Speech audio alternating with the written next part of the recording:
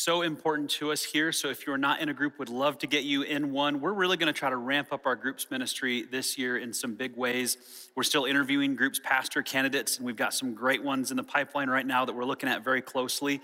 And we are hoping to launch new groups this year as well as train new group leaders. So please get connected to our groups ministry through efree.org/groups. It is so valuable. My wife and I are in a small group together. We're also part of a Sunday morning community, and those Sunday morning communities, some of them are meeting online right now. Some of them are kind of doing their own thing at different places. Some of them are on pause at the moment, but a lot of our small groups are still going strong, many of them, and we've launched new ones in the last year as well, and more to come. So would love to see you be a part of a group and be a part of a community here.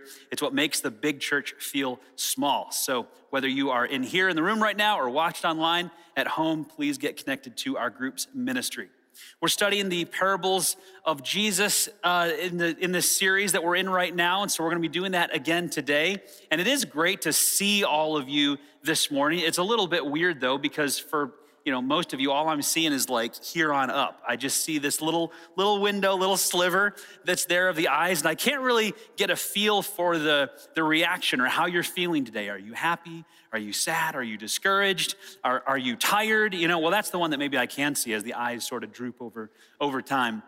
But it's weird. Somebody was telling me last week how strange it is to be up here on stage and looking out at all of you and just seeing the eyes, and it's just sort of like you can't really get a sense for what's going on. And we don't like this. We don't like the mask thing. Of course, for those of you that are watching at home, we have no idea what you look like right now. Maybe we don't want to see what you look like right now, which is why you're watching from home. And that's okay. We understand. But the fact of the matter is sometimes it's hard for us to tell what's really going on under the mask, isn't it? And that can be a challenge for us. That's true in other ways too. Sometimes we just don't see things the way they really are. We can look at a person and think we know what's going on, but we don't really see the full picture. We don't see the full story or have the background. Now, I want to give you a test this morning. This is kind of a fun test to see how good you are at seeing things for what they really are, okay? So I'm going to put something up on the screen here, and we want to see how well you do. The first one is to see how many background colors are there. Look at those 4 squares. How many colors do you see?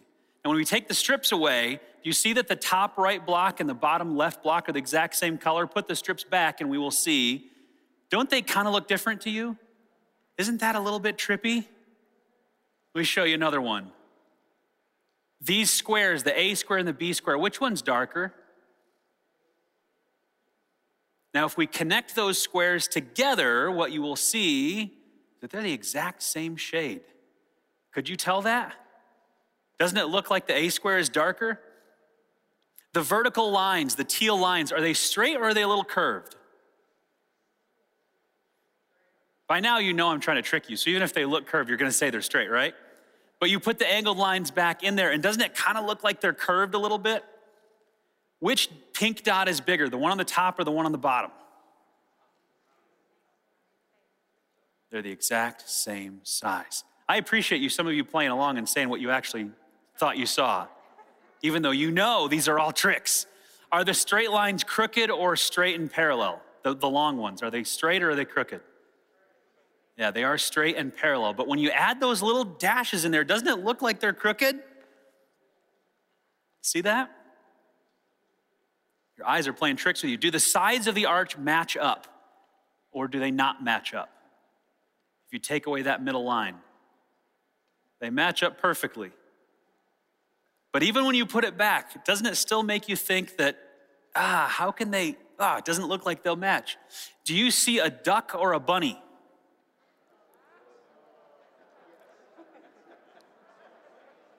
How about now?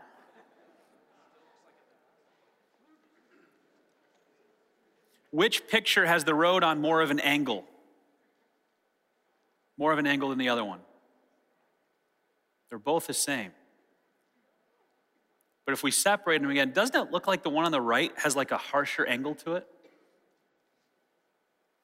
Do these boxes have curvy or straight lines? Or swervy? If you take away the dots, you can see they have perfectly straight lines. But watch what happens when we just add the dots back in. We're not changing the lines at all. We add the dots back in, and doesn't that look like it's kind of curvy to you? We got one more for you. Look around the screen. Look up, look down, look right, look left. Does it kind of look like there's movement going on there between the background and the ball? But if we isolate any of these, if we just show you the ball, it's not moving. And if we flip that and just show you the background, it's not moving. But you put them both together and look around the screen, isn't that kind of trippy? Doesn't it look like there's motion going on there? Now, why did I show you all these optical illusions? Well, it could just be that I really love optical illusions. And that's honestly 90% of it. I love optical illusions, and recently my son got into optical illusions. It was a focus that they did at school, and that's really fun and really cool. But mostly I want us to recognize the fact that we can have a hard time really seeing what's really going on. We can look at something and think we interpret it correctly until someone reveals something or takes a part of it away or adds something to it that shows us, oh, what we thought we saw is completely different than what is really there. Same thing is true in life. We can look at a situation or an individual or a person, and we can think we know what's there and think we understand what's going on when we really don't. Because looks can be deceiving, and things aren't always what they seem. We see things from one perspective, and oftentimes, God sees things from a completely different perspective, and it's totally different than what we thought we saw. So what I hope you'll get from today's message is a little better at understanding things from God's perspective. What does he see that we don't see? Looking through his lens as much as we possibly can. How can we see situations and people for what they really are rather than just what we perceive? If you've got your Bibles with you, go ahead and open to Luke chapter 7. That's where we're going to be today. We're going to look at a parable, of course, because this is the parables series. Now, sometimes parables are just given to us as just the parable, and there's nothing else to go with it. Sometimes one of the gospel authors, Matthew, Mark, or Luke, those are the writers that gave us the parables. John didn't include any. But Matthew, Mark, and Luke, they'll just say, here's a parable of Jesus, and they'll give the parable. And sometimes they'll then say, and here's another parable Jesus taught, and they'll just give you the parable. But sometimes these parables are included as part of a bigger story. And that's the one we're going to look at today. And I want to give you some context just to help you understand the story that we are about to read, which includes the parable that we're going to look at today. Jesus was teaching in the Galilee region of northern Israel. So this is a picture of what the Galilee region looks like today. He was traveling all over the place, and many people were believing his message and trusting in what he had to share with them.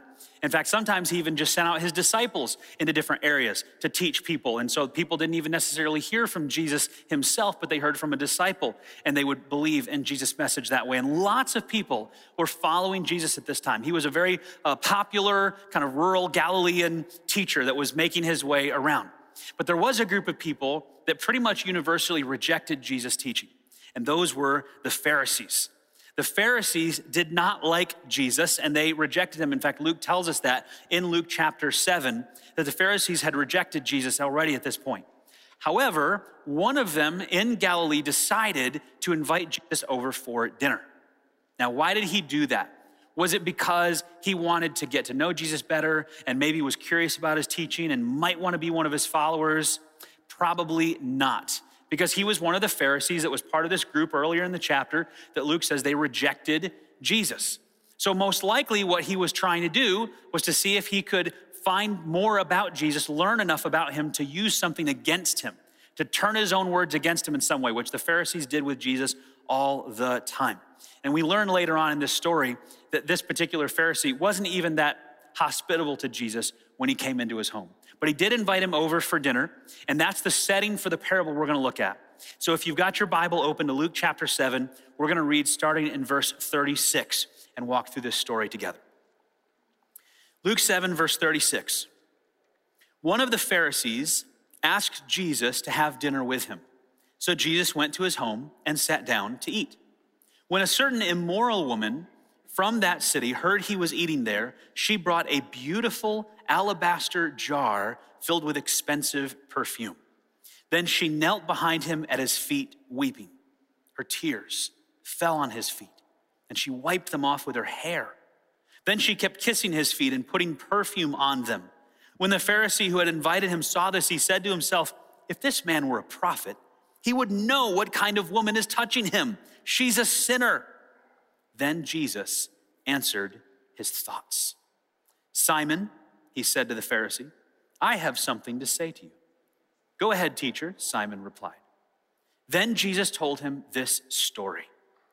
A man loaned money to two people, 500 pieces of silver to one and 500 pieces to the other, but neither of them could repay him. So he kindly forgave them both, canceling both their debts. Who do you suppose loved him more after that? Simon answered, I suppose the one for whom he canceled the larger debt. That's right, Jesus said. Then he turned to the woman and said to Simon, look at this woman kneeling here. When I entered your home, you didn't offer me water to wash the dust from my feet, but she washed them with her tears and wiped them with her hair. You didn't greet me with a kiss, but from the first time I came in, she has not stopped kissing my feet. You neglected the courtesy of olive oil to anoint my head, but she has anointed my feet with rare perfume. I tell you, her sins, and they are many, have been forgiven. So she has shown me much love. But a person who is forgiven little shows only little love. Then Jesus said to the woman, your sins are forgiven. The men at the table said among themselves, who is this man who goes around forgiving sins? And Jesus said to the woman, your faith has saved you. Go in peace. Let's pause right there and pray and ask God to give us wisdom as we study his word today. Jesus, thank you for this incredible story about this woman and this Pharisee and you and this amazing thing that happened 2,000 years ago, and the fact that it's recorded for us to learn from today, Lord, it's incredible. And there are some great truths in here. My prayer is that we'd be receptive to it. God, that you would help us to put aside the distractions of the week, the things that keep us from focusing our attention on you, and just to zero in on you and what you and your Holy Spirit want to communicate to us today so that we can live out your truth this week, so that we can walk in your way, Jesus, just as you taught 2,000 years ago and continue to teach today. Lord, open your word to us and open our minds to it so that we can understand what you are saying. And in Jesus' name we pray, amen. I want us to think about this story from the perspective of the woman.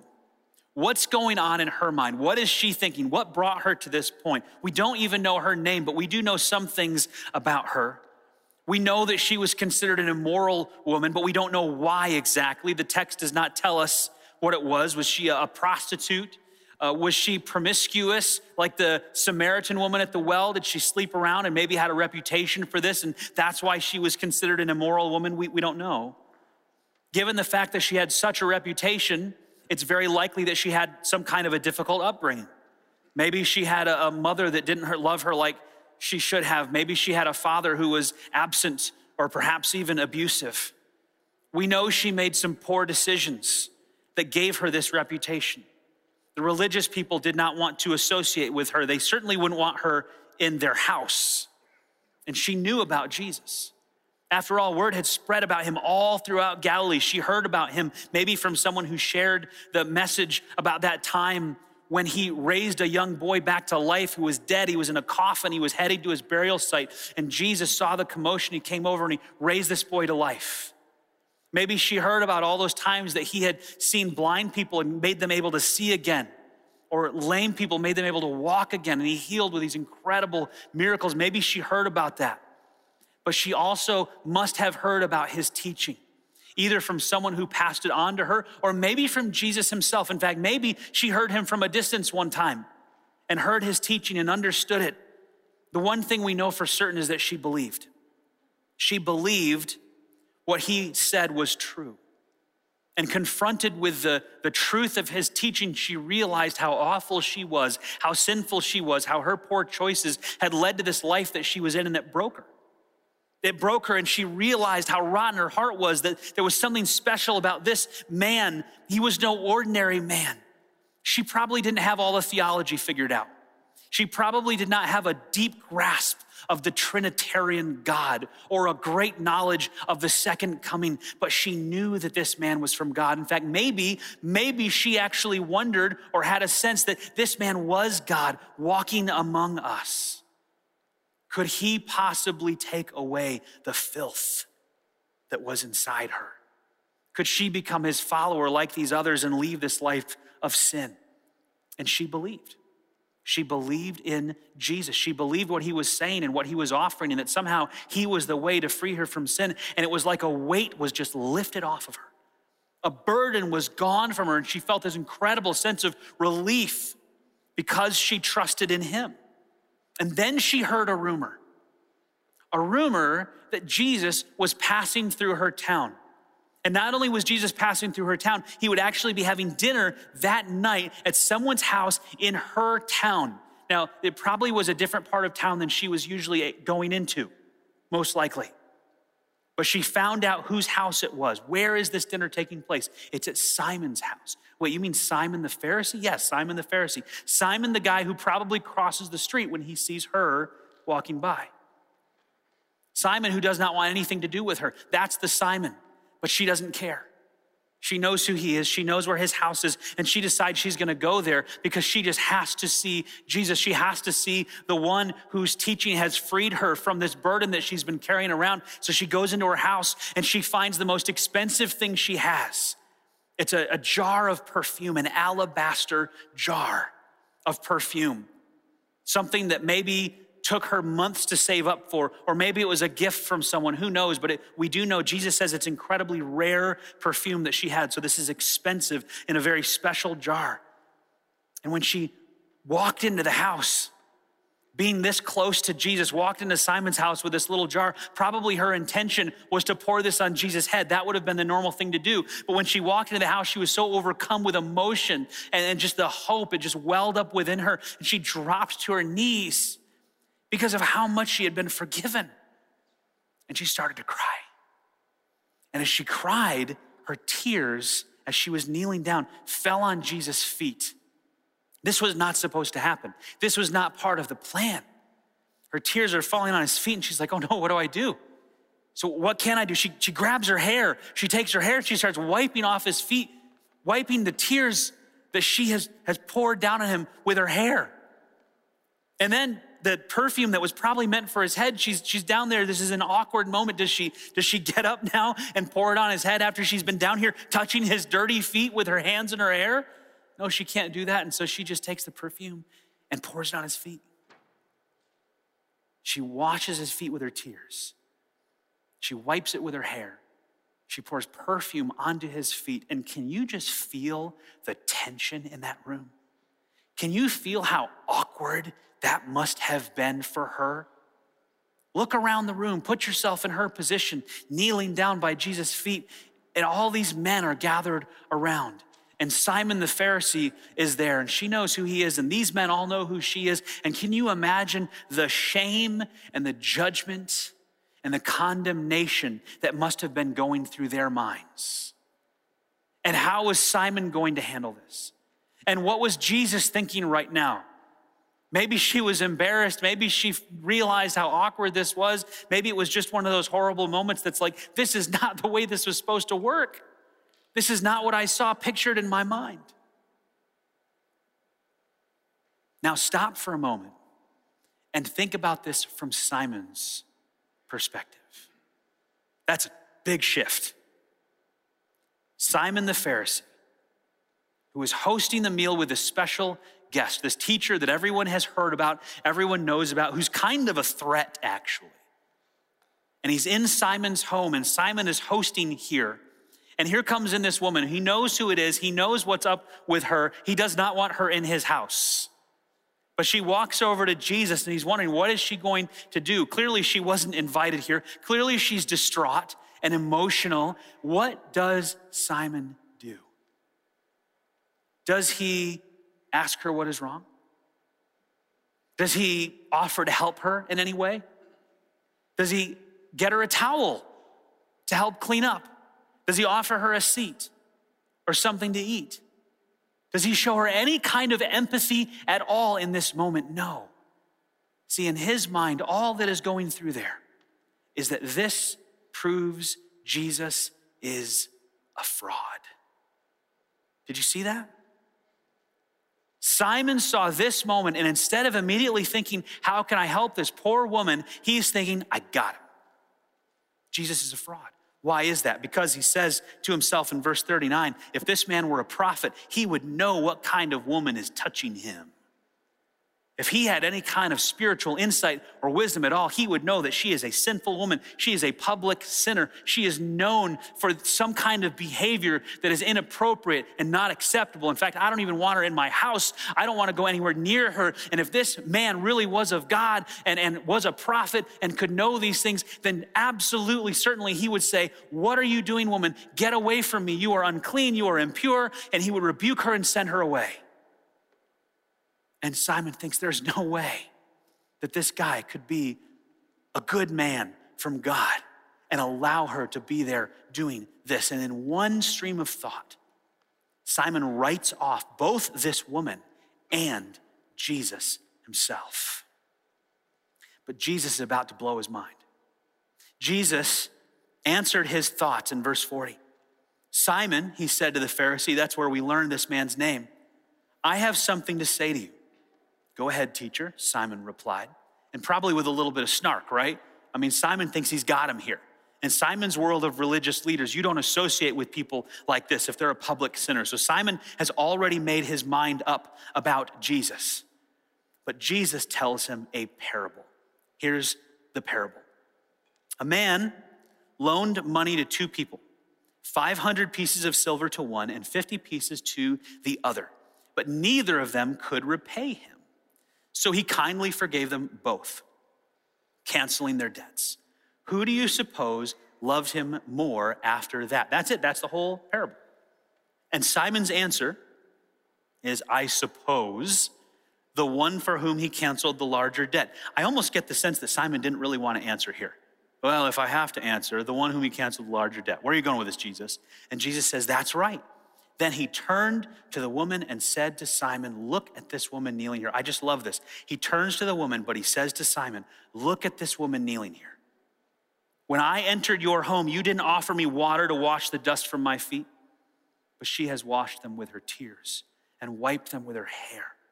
You didn't greet me with a kiss, but from the time I first came in, she has not stopped kissing my feet. You neglected the courtesy of olive oil to anoint my head, but she has anointed my feet with rare perfume."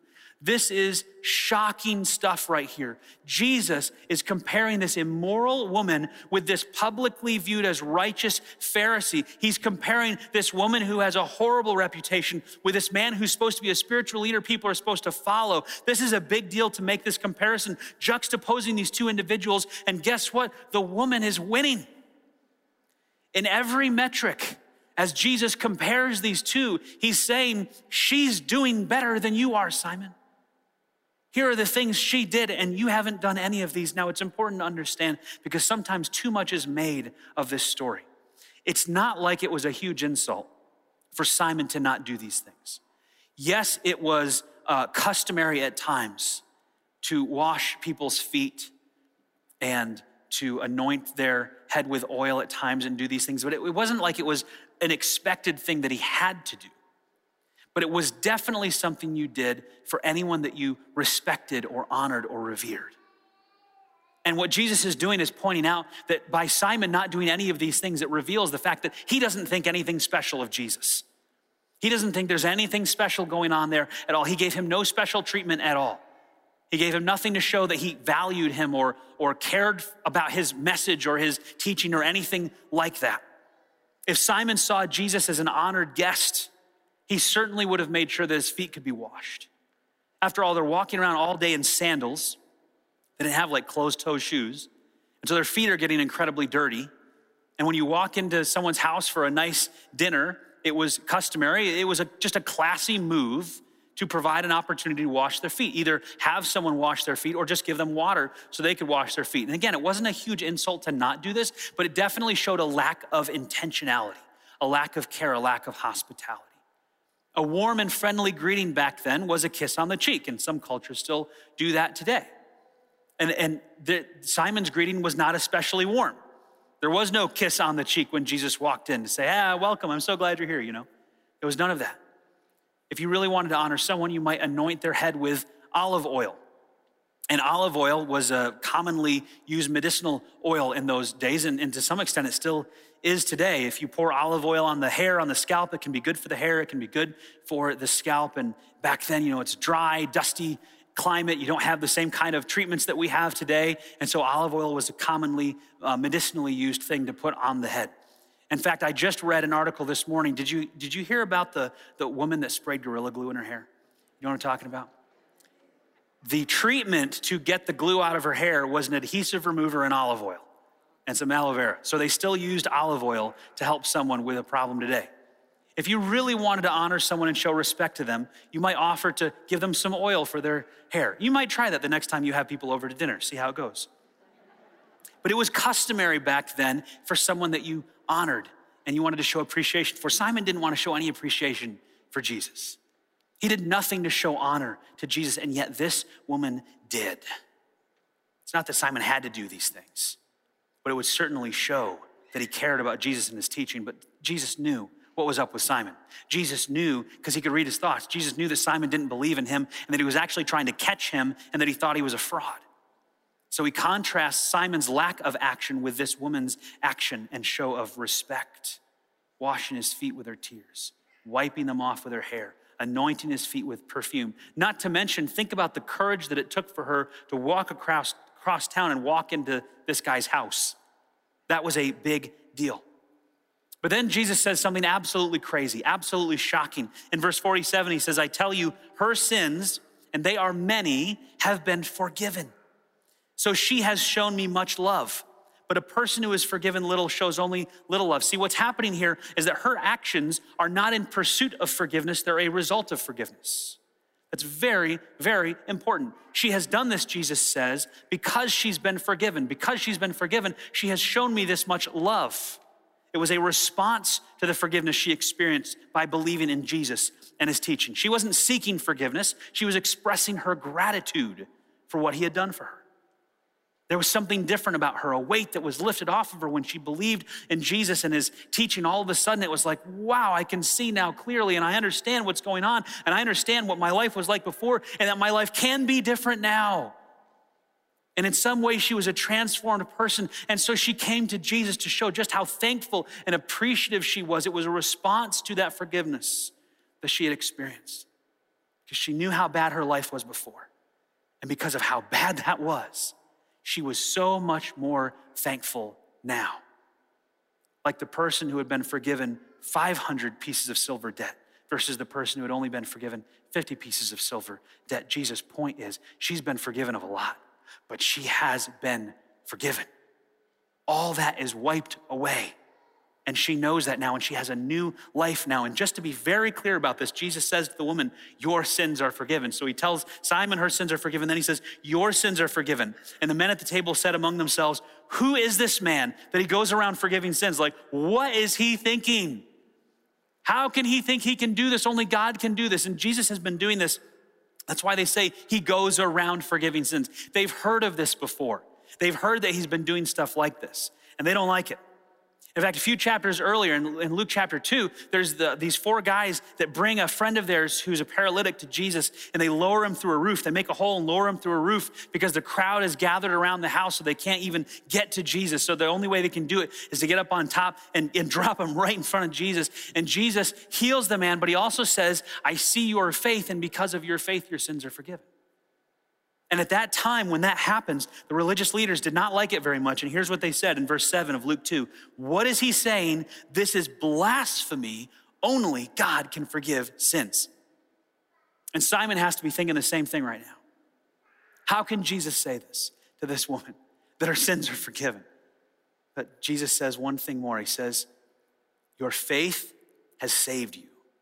Go in peace. Must have been such a beautiful thing to hear. But let's just be clear about what Jesus is saying here. Your faith has saved you. It's not because you washed his feet with your tears. It's not because you anointed them with perfume. It's not because you walked all the way over here. It's not because of the courage that it took. In fact, it's not because of anything that you did. It's not because of your works or your actions. It's because you believed. It's your faith that has saved you. It's your faith that makes it possible for sins to be forgiven, not your actions. It wasn't her works that saved her, but it was her works that showed how genuine her faith was. She believed, and she felt the forgiveness, and she had incredible gratitude toward Jesus because of it. Now, there are a couple of key takeaways for us from this story. For some of us, we are like the woman who's been living in sin and needs to turn to Jesus. And we need to admit that the old way of doing things is wrong. We may have never done that before, but we recognize maybe today for the first time or this week or the last couple of months or the last year, we've been thinking about it and going, man, there's something wrong with my life. There's something that's missing in my life, and I keep messing up and doing the wrong things. It just seems like I can never get over that. And if you've never turned to Jesus and trusted him and said, I want to follow him with my life fully and him alone, not in anything I can do, but I'm just going to believe in him and ask him to change my life, then he's going to do that for you. And like this woman, you can feel that weight just lifted off of you, that burden gone if you give your life to Jesus. It doesn't mean everything suddenly becomes amazing and you have a perfect life. That's not at all what Jesus promises, but he promises to always be there to walk through life with whatever happens and for you to have a home with him in eternity. That is the promise of Jesus Christ and believing in Jesus Christ. And after this service today, there'll be people up front, part of our prayer team. And if you are here in this building right now and you have questions about that and you want to know what it means to follow Jesus more fully, you want to know what it means to trust in him, and you have questions about that, they will answer those for you. They will help you and walk through that with you. And we want to pray with you, whatever it is that you need help with, but especially if you want to know how to have a relationship with Jesus today. And if you're online right now and you're not able to be here in person, you can go to efree.org/connect. And we would love for you to let us know if this is something you are wrestling through, and we can help answer questions and show you what it means to trust in Jesus and walk with him. But there's another takeaway for us here too. Because while some of us may be like the woman, I wonder if many more of us are often like Simon. That's certainly a challenge for me. I was struck by something I read in a commentary this week. It said, do we see sinners for who they have been or for what God can make of them? Just let that sit for a minute. Do we look at sinners and see them for who they have been or what God can make of them? So often I am more like Simon, looking at others with a judgmental and critical spirit. We look at the faults and the flaws, and maybe it's 90% good and 10% bad, but we focus on the 10% bad and overshadows the good. And we see that person, we define them by the negative things or the bad things we think they've done or the things we've observed or the things we've heard. Maybe we didn't even see it, and we judge and we're critical of that person instead of seeing them for how God sees them. Instead of seeing what God could do through them. It's like looking at an optical illusion, and we think we see one thing, but through God's eyes, he sees something totally different, something incredible that he can do through that transformed life. See, we all think we see people clearly. But the truth is, what we see is like a door has been cracked open and we see a little sliver of their life and we think we can judge the whole person by that. And what we need to do is take a step back and ask the question, how does God see this person? In fact, if there's someone that you've been struggling with seeing clearly, someone you've had bitterness towards, someone that you have written off, avoided, ignored, whatever it is, judged, maybe today is a day to take a step back and ask God and just pray to him and say, God, how do you see this person? What can you do through them? Maybe I've written them off, but what if God hasn't? And he sees them in a completely different way than we do. Now, I want to be clear and share a balancing principle here, because there are also healthy boundaries to have. And there are times where there are people who are connected to us that are dragging us down or encouraging us to sin, causing us to move in a direction that we shouldn't, that God wouldn't want us to do. And yes, sometimes we have to cut off those relationships. There are healthy boundaries, there are necessary endings. But I think so often there are times when we write off other people, or we ignore them, or we avoid them, or we just judge them in our minds. We think critically about them, or we talk negatively about them to other people. And the reality is that God sees that person in a completely different way than we do. And it is so hard for us to take a step back and go, that person that I am judging, God loves. They're a child of his, or maybe a future child of his. There's someone that God wants to do great things with. How would I treat them differently if I had that perspective? How would I treat people differently if I looked at them and saw what God could do through them and didn't just see the things of their past? That is what we need to learn to do if we are going to walk like Jesus. It'll change the way we treat people. It'll change the way we think about them. It'll change the way we talk to them and about them. And we'll be following Jesus. I wonder if you would bow your heads with me and just spend a moment in prayer. Lord Jesus, is there anyone that we've been judging, that we have no right to judge? You are the judge. Lord, I confess to being critical, to being negative, to sometimes seeing people as the sum total of their past and not through the eyes of the future and what you could do through them. And this is a time where we as a church, whether we're in this building or online, wherever we're watching from, want you to search our hearts, God, and reveal if there's any evil way in us that's been more like Simon, that's been critical and that's been negative and that hasn't seen people the way you see them. Lord, help us to have the love for people that you have for them. Help us to see what you can do through them when you transform them. And let me take it a step further, God, and ask that you would make us your hands and feet in helping that to be a reality. That we would not just transform our thinking about these people to be more like you, but that we would actually become your instruments to help cause that change in their life if it's needed. Help us to not be like Simon. When it comes to honoring and appreciating you, help us to be like the woman. And help us to see people through your eyes. We pray this in Jesus' name.